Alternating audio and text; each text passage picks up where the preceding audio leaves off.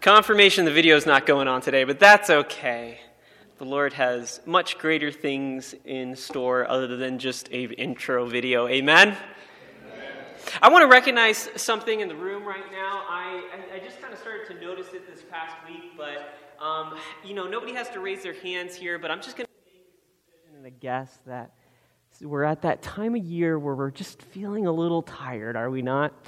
We got a lot of things going on in our lives, a lot of preparation coming up with Thanksgiving and with Christmas, and I want to recognize that because ultimately I am so excited to be here today and to be able to preach God's word to each and every single one of you. And in order for us to, in some ways, lift up our spirits, I just want us to do something together right now. And I know many of you probably have done this before, but I'm going to say, God is good, and you're going to say, and all the time.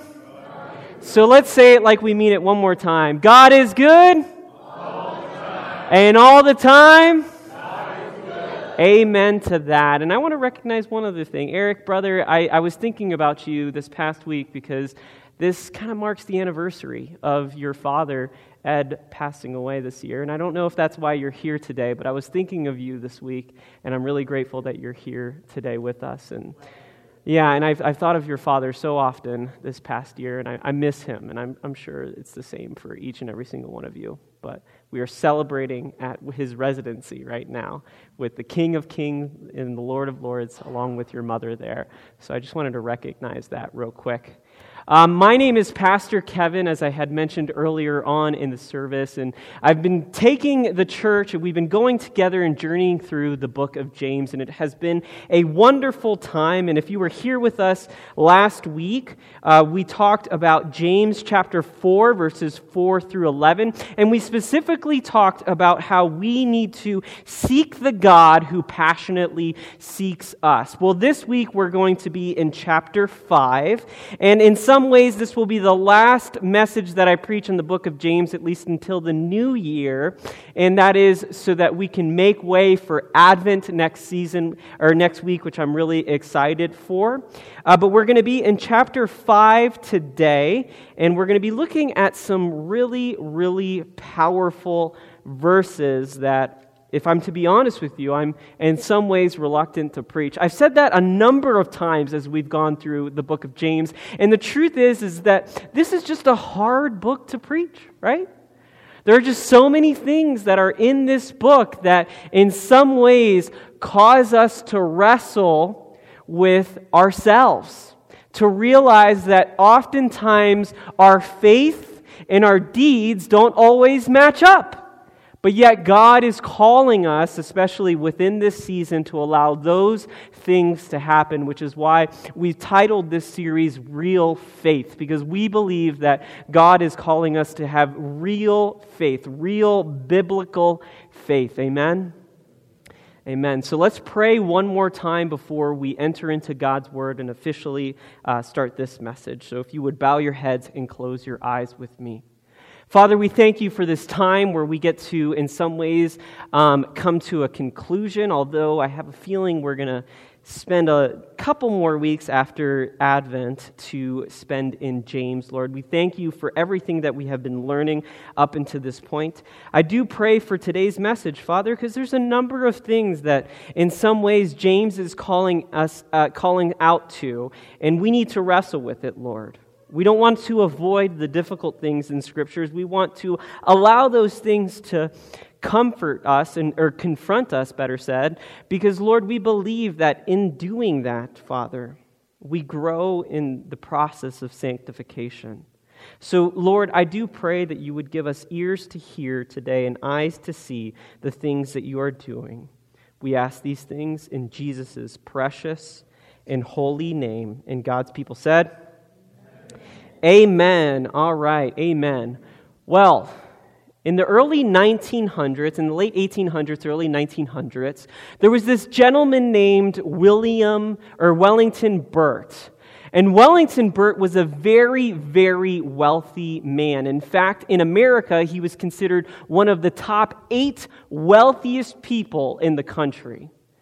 He was right there with Rockefeller and Andrew Carnegie as far as how wealthy and prominent this man was. And specifically, what brought him wealth was it was his business with lumber. He was a lumber baron, and he amassed at the end of his life somewhere in the neighborhood of $90 million, which if you adjust for inflation today, it meant that he would have been a billionaire in comparison to his time. His wealth would have probably been $1.3 billion in today's dollars.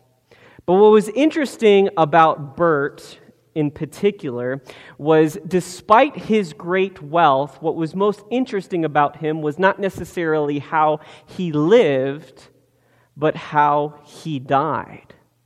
You see, despite being a prominent figure within the Michigan region of his day and taking public office and creating all of this wealth, he lived in great tension with his family.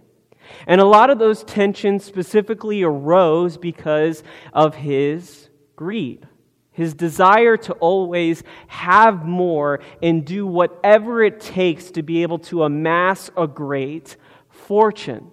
A problem that we still see happening today, and something that formed as a wedge between him and his family. But what was most interesting in his death was specifically his will that he wrote after he died. And in some ways, we remember him more for this than all of the other accomplishments in his life. Because you see, in his will, he wrote this down. He wrote that his wealth would not pass on to any family member after his last grandchild would die. And then after his last living grandchild would pass away, there would have to be a 21-year period before his fortune can pass on to his family. Pretty remarkable, if you ask me, right? To put something like that within your will. And in some ways, what I think that will was communicating to the world, or at least to his family members, is that he did not want any person that was in contact with him and his family to get a portion of what he had. So believe it or not, dying in the early 1900s, his will was not fully realized until 2010. Could you believe that? I believe the time period from his death and finally when his will his estate could be settled was almost 100 years, because he was so bitter towards his family, and he did not want any person in his family to be able to receive any portion of what he had. Greed is a powerful motivator in life, is it not? It causes many wedges to be formed, and in some ways, greed can motivate people to do all sorts of atrocious things. If you look through the pages of history, what you oftentimes see is many, many stories of greed. Well, I believe James is trying to, in some ways, confront the greed that he saw within his days. And let me tell you this much, he has red-hot words to say about it. So I encourage you that as you listen to this message, that you take the time to hear his words well. Because what I believe God wants to say today is not just a message for those who have a larger amount of wealth, but really a message for all of us to hear. To take warning of the effects of what greed can do to our lives. So if you have your Bibles, again, we're in James chapter 5.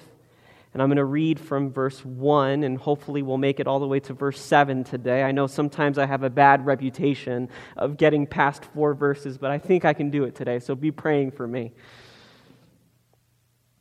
But James chapter 5, verse 1, I'm reading from the New International Version. It says this: "Now listen, you rich people, weep and wail because the misery that is coming on you.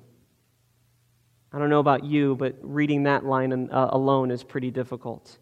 Your wealth has rotted, and moths have eaten your clothes. Your gold and silver are corroded. Their corrosion will testify against you and eat flesh like fire. You have hoarded wealth in the last days. You see, James has already taken the opportunity to a couple of times already kind of confront people with this issue of wealth, of allowing wealth to be something that corrupts people. But unlike any other portion of the entire book of James, James takes his strongest stance right here. It's as if he's taking a stick and jamming it into the ground in order for people's attention to be caught. And unlike any other passage that we see within the epistles, James right here is speaking almost as if he is an Old Testament prophet. Doesn't he sound like that? In fact, the words that he uses here in the Greek, klaio and oladzo, are in fact words that he's using to say weep and wail or weep and howl. And those words in particular were often used exclusively by the prophets in the Old Testament to pronounce judgment on the people before the day of the Lord was to come. So we need to take note of what he is saying, because this stands in contrast to almost every single other thing that James has brought up to this point. Do you think he's serious about what he's going to say next? I'd say so. So James, standing as a prophet and almost sounding like Isaiah when Isaiah said, "Wail, for the day of the Lord is near," or Amos saying, "In that day, declares the sovereign Lord, the songs in the temples will turn to wailing." He's letting people know that what he has to say next is incredibly important, that he takes big issues with greed, with this issue of wealth. But why? What is James really upset about? Is it wrong to be wealthy? Is it wrong to be rich, that he seems to target this demographic of people so strongly? You see, I think there's overall consensus that being wealthy is not wrong, but yet, when we think about it, we understand that oftentimes wealth can lead to a whole host of different issues. If we search our hearts, we know that deep down inside, it'd be nice to have a little bit extra in our bank accounts, a little bit fuller wallets, right? I know I think about that sometimes. And I'm sure you do too, because we oftentimes associate having wealth, having financial prosperity with success, with being able to do more, enjoy more, be free to have more. But yet, what oftentimes can come with wealth is greed. Our inability to see how our desire to have more can come at the expense of other people. Which is why in verse 2, he specifically says that your wealth has rotted and moths have eaten your clothes. Your gold and your silver are corroded. The corrosion will testify against you and eat flesh like fire. You see, in the ancient world of that day, the ways to kind of explain and talk about wealth were specifically the articles of clothing that you possessed or wore, and gold and silver. That was kind of the pinnacle of wealth in that day. So if I were to ask you what is the pinnacle of wealth in our day, we would probably think about different things. Maybe we would think about having a large home, or having a timeshare at a special location, or some sort of yacht. But maybe you're saying, well, Pastor Kevin, I lived in a landlocked state. I don't have a yacht. How does this apply to me? Let me just ask you really quick. So it's just kind of curious. Does anybody have any dollar bills in their wallets that they can help me to use as an illustration here? Just kind of curious. If you have anybody have a 5? Okay, so we got a 1 over here. Anyone have a bigger denomination, a note denomination than a dollar bill? Okay, what do you got? What do you got there? Okay, he's got a 20. That's pretty good. So anybody can beat a 20 yet? Oh, a 50. Wow. I'm sorry, I'm going over there. So if I were to, and I could take this? I give it back. Ah, you caught on to what I was going to do. All right. Well, obviously, it's a little easier for me to probably take this from somebody than it is to take this. Notice that at least Jessica, when she gave me the dollar bill, she didn't say, "Hey, can you make sure to give that back to me?"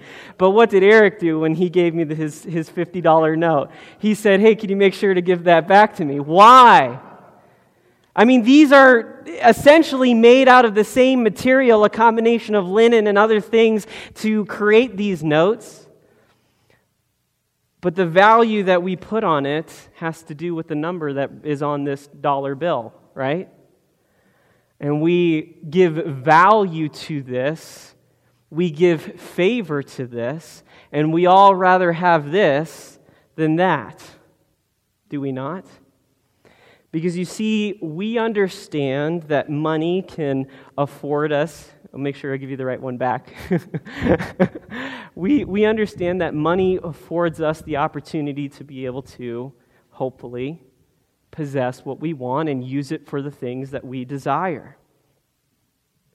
So the reality is that even though James is trying to strongly speak against people with wealth, this concept of clothes, gold, and silver, the truth is that whether you consider yourself lower on the socioeconomic income scale or higher on the socioeconomic income scale, we can all deal with issues of greed.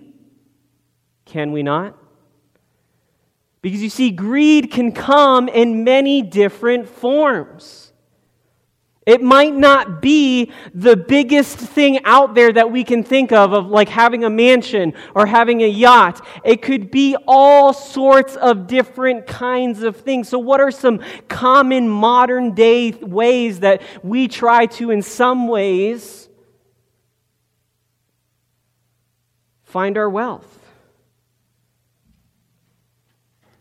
I think for some of us, it can be a material possession. For others of us, it could be our appearance. It could be the car that we drive. It could be what we have in our bank account. It could be our relationships. It could be the sports that we root for as far as a team. It could be all sorts of different things.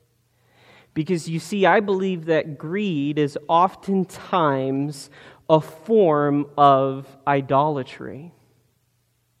You know, when I say the word idolatry, for whatever reason, that word has in some ways lost some of its meaning in our day. And when we hear that word of idolatry, we typically think of a primitive group of people all dancing around some sort of golden image, right? But really, idolatry is something that we still struggle and deal with today, which is why God was so strong in pointing it out and why it is one of the 10 Commandments. You see, I believe a biblical definition of idolatry is simply worshiping something or someone other than God as if it were God. See, biblical idolatry is worshiping something or someone other than God as if it were God. Now, maybe you're not going around and creating shrines in your home of the things that you possess, but ask yourself this. Are there things in your life that you put ahead of the Lord, ahead of the responsibilities that you have been given? Charles Spurgeon puts it this way: if you love anything better than God, you are idolaters. If there is anything you would not give up for God, it is your idol. Did you hear that? If there is anything that you seek with greater fervor than you seek the glory of God, that is your idol. And conversion means a turning from every what? Idol. Now, I did have that quote up in there, but I guess it didn't get up on the screen, so sorry about asking you that last question. See, Jesus knew this well in Matthew 6:21, as we read during our scripture reading time, when he said, "For where your treasure is, there your heart will also be." He said that during the Sermon on the Mount, and it's so important for us to be able to understand this. Yes, James is specifically targeting people that are in this wealthy, prominent position, but the reality is that all of us can struggle with this. All of us could allow ourselves to be possessed by certain things that we end up putting above the Lord and above what God is calling us to steward in this life. Let me break this down a little bit more. Are there things in my life that I put first above God? You see, I've confessed this before to you guys, and I feel like I'm finally in some ways getting better at this, but for those of you that might know me more personally, you might know that one of my biggest struggles throughout my life has been the fear of man. Or in other ways of putting it, I am a people pleaser. I am someone that in some ways wants other people to like me, and because of that, I sometimes will set aside the things that I know to be right because I end up being ruled by this desire to be liked. And there have been moments in my life where I have allowed that to become an idol. My desire to be liked, my desire to come across as a person that is likable. And even though that is a fear of mine, it's an idol of mine because in some ways I've allowed God to get second seat, if you will, when I decide to allow a person to take precedence over my life versus my Lord and Savior. That's not okay. It's not okay for me to do that. I need to make sure that my priorities are in right check, that I'm putting God first, and then my family coming second, and then after that, somewhere along the way, the church. And that's not because the church doesn't matter, but because in order for me to be a healthy individual, I need to make sure that those priorities in life are matching up well so that I can be faithful in the best possible way to each and every single one of those priorities. Because you see, when I honor God first, guess what? I get to honor everything else in the proper way. So let me ask you this question. What is your modern day equivalent of an idol or something in your life that you cause to put above the Lord or above others or above whatever responsibilities you know that God has given you? Because the truth is I know each and every single one of us in this room can think of something, whether past or present, that we have struggled with. And the truth is that in James's day, these people that were landowners or landlords were harming others through their desire to have more. But in reality, that really hasn't gone away, right? I mean, we still see this playing out every single day of our lives. And what is oftentimes so tragic about this is because is that we don't always see how blessed we are. And sometimes in the middle of our blessings, we can oftentimes use those blessings as a way to hurt other people. So in the case of James, these people that were wealthy and they were rich, they were hurting other people through their blessings. Think about that.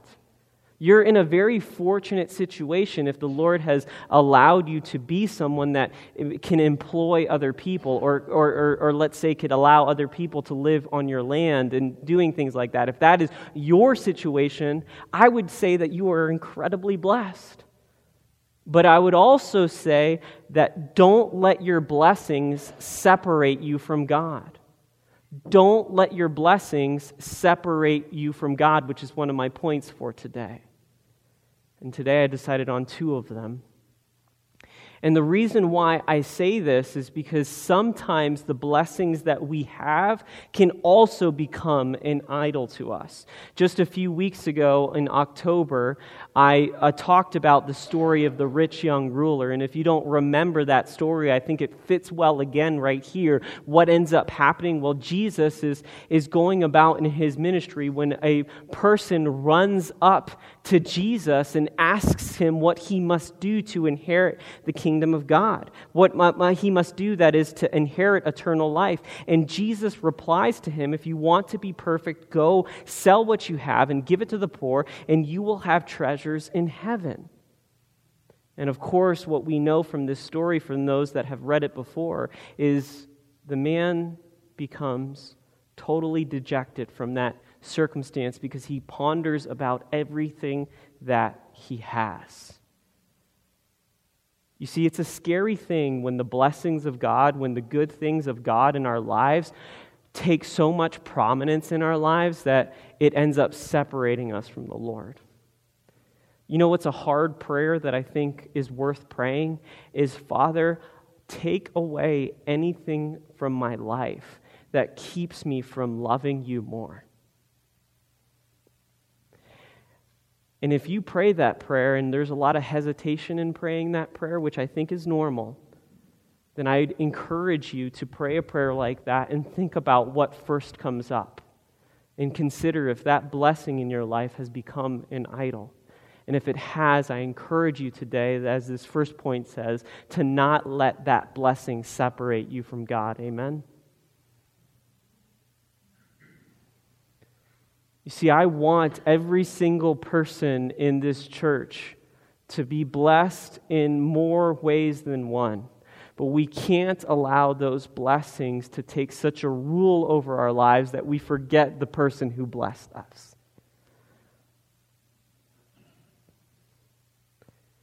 And I encourage you to think about your treasures, to ask, what is it that you treasure?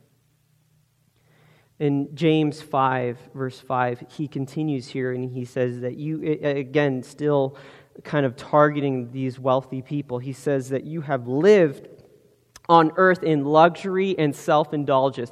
You have fattened yourselves in the day of slaughter. You have condemned and murdered the innocent one who is not opposing you. And what James is doing here is, in some ways, he's echoing the words of Christ from Luke. I mean, he almost sounds like a mirror image of what Jesus was saying in the Gospel of Luke. And one of the things that I appreciate about this text, and one of the things that allows me to be thankful, is that even though the Lord is speaking harsh words to a certain group of people, the reason why he's doing that is why?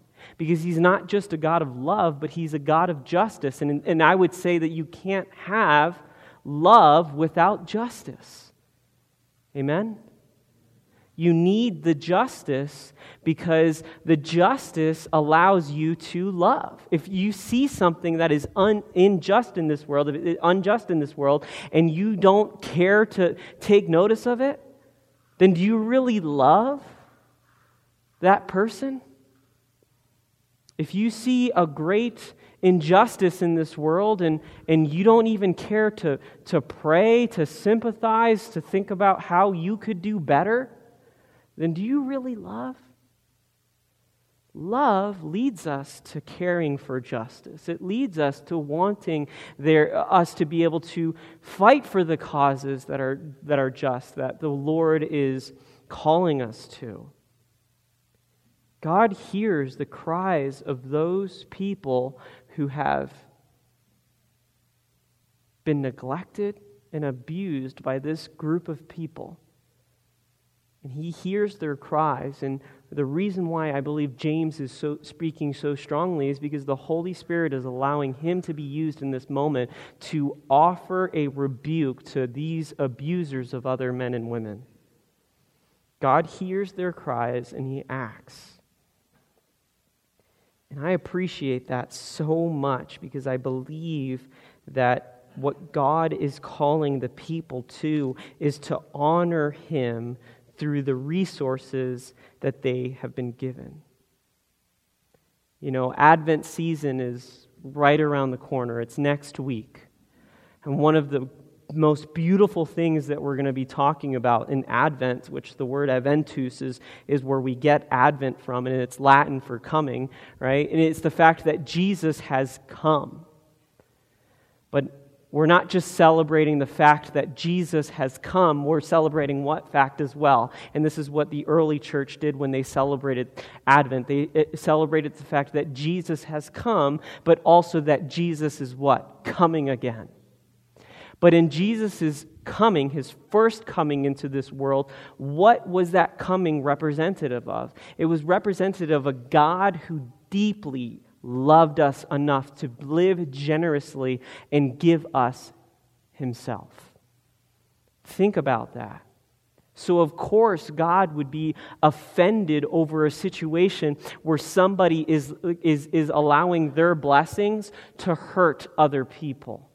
Because God, being the most richly blessed person in this world, did not withhold any of those blessings from us. And when you look at the life of Jesus, church, I encourage you to look at a life of radical generosity. Jesus was radical in His generosity. Sometimes I think we take this for granted because we become so familiar with the Christian message, with understanding that Jesus died and rose from the grave, that in some ways we forget the fact that He didn't have to do that. God could have left us in our sin. He could have left us in our despair.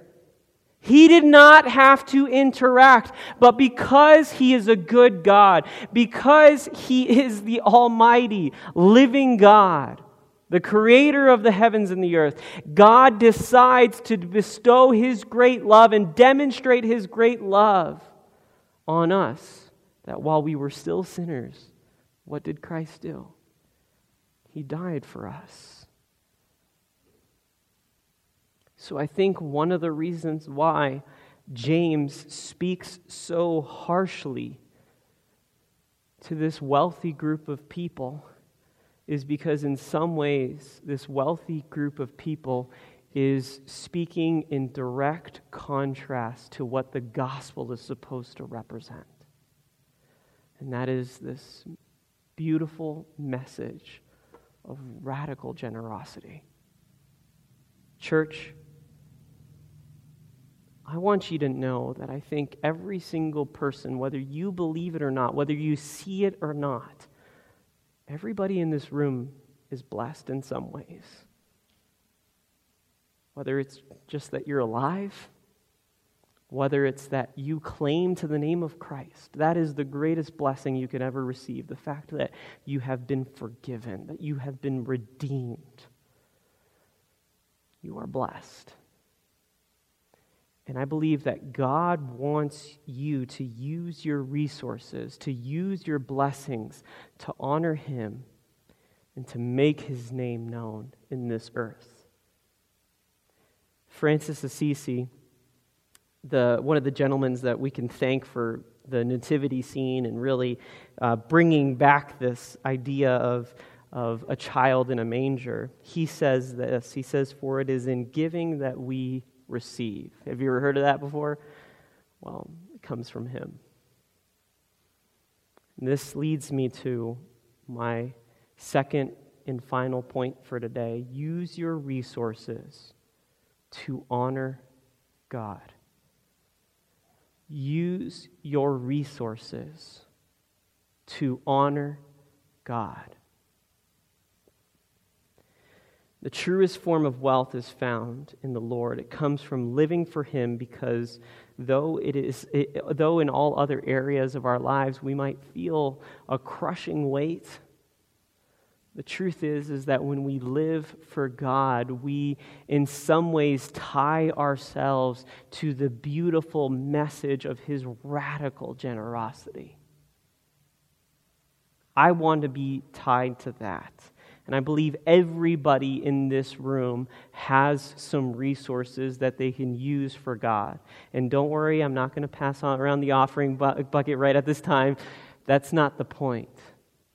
The point is that we all have time, we all have treasures, we all have talent. We have one of those three things that we can regularly give to the kingdom of God, to others, to people that God allows us to be influences of, or influences for.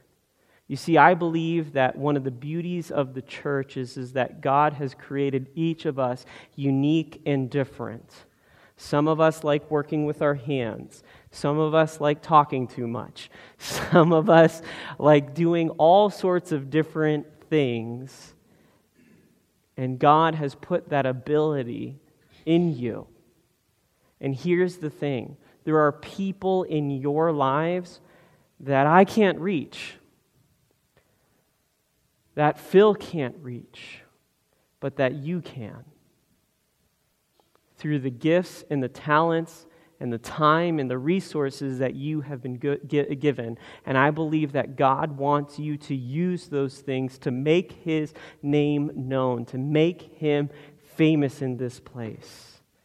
To not be the kind of person that crushes others with their blessing, but instead uses those blessings to radically show the beauty of who God is.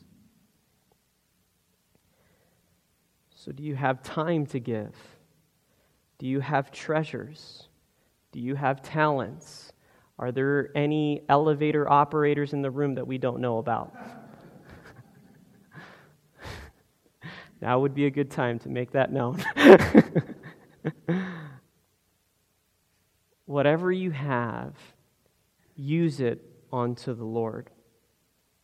I came across this story of how I think radical generosity and being able to use what wealth you do have, how it can make a difference. And it's a story from India. There's a region there, the Mizoram area of India, and I'm probably mispronouncing that, and I'm sorry for anybody that might know that region better than I. Well, in the early 1900s, Christianity came into this region, and for the most part, this whole entire region was almost untouched for the Lord. And very early on, they realized that they had a need to be able to not just be an area that would receive blessings, but an area that would give blessings. And this area was incredibly poor. But once the gospel came in, there was a small group of people that felt it in their hearts that they need to work hard to make Jesus known. But the challenge that they faced was they just didn't have much to give. So it was the idea of a small group of people that instead of trying to give a specific dollar amount, they would give what they did have. And what they always felt like they did have is a handful of rice. So a ministry started called Bafatham, which was specifically a translation that means a handful of rice. And that ministry is still going on today. And what they challenged their people to do in the church is during every single meal that they were going to have some rice, that they would just take a little tiny handful of rice and put it in a can. Well, in the first year of doing this ministry, they raised, after a whole entire year of doing this ministry, they raised the equivalent of $1.50 US in their time. Not much. But this ministry continued, and they continued to give generously to the missions work and to the spreading of the gospel in their area, to planting churches. And these numbers continued to increase and increase and increase to now where over 90% of the people in that area now consider themselves Christian. So they literally turned those numbers upside down, and they've planted hundreds of churches. And in this region, I think there's around 900,000 people.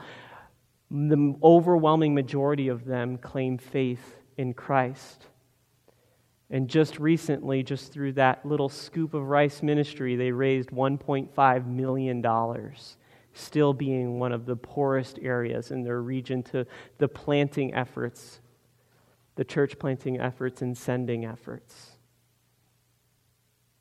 What in your life is the equivalent of a handful of rice that you can strategically give back to the work of God? And let me be clear, I'm not trying to preach a message of just filling up our own offering plates. I'm thankful for those that give to this church, and I encourage you to continue to do that because this church represents a lighthouse in our community. But what I'm more so trying to talk about are what are the ways that you can create a handful of rice out of your life in order to bless others with the love of Jesus. You know, this week we have a unique and great opportunity to do what? To celebrate Thanksgiving. To cut some turkey and to eat some good food. And I'm sure many of you face a common problem of just feeling, what? Stuffed at the end of the day, which tells you what? You probably have enough to share with somebody else. So maybe this week, what God is calling you to do is to invite one more individual to your Thanksgiving dinner that you might not know if they have a place to go or not. Because here's the thing. People might have the resources to enjoy a Thanksgiving meal, but they don't always have the invitation to do it in good company. Maybe this week God is calling you to think of an individual that you might know that might not have a seat at a table. And maybe He's calling you to invite them to your table. Maybe it's something else. Maybe you know of somebody that has a need in their life that you are uniquely qualified to be able to address that need. Whatever it is, I want to encourage you, especially within this next week, but in this Christmas season especially, to think of what is one way that you can use what you have been given, the blessings that you have, to be able to honor God with those resources. Amen?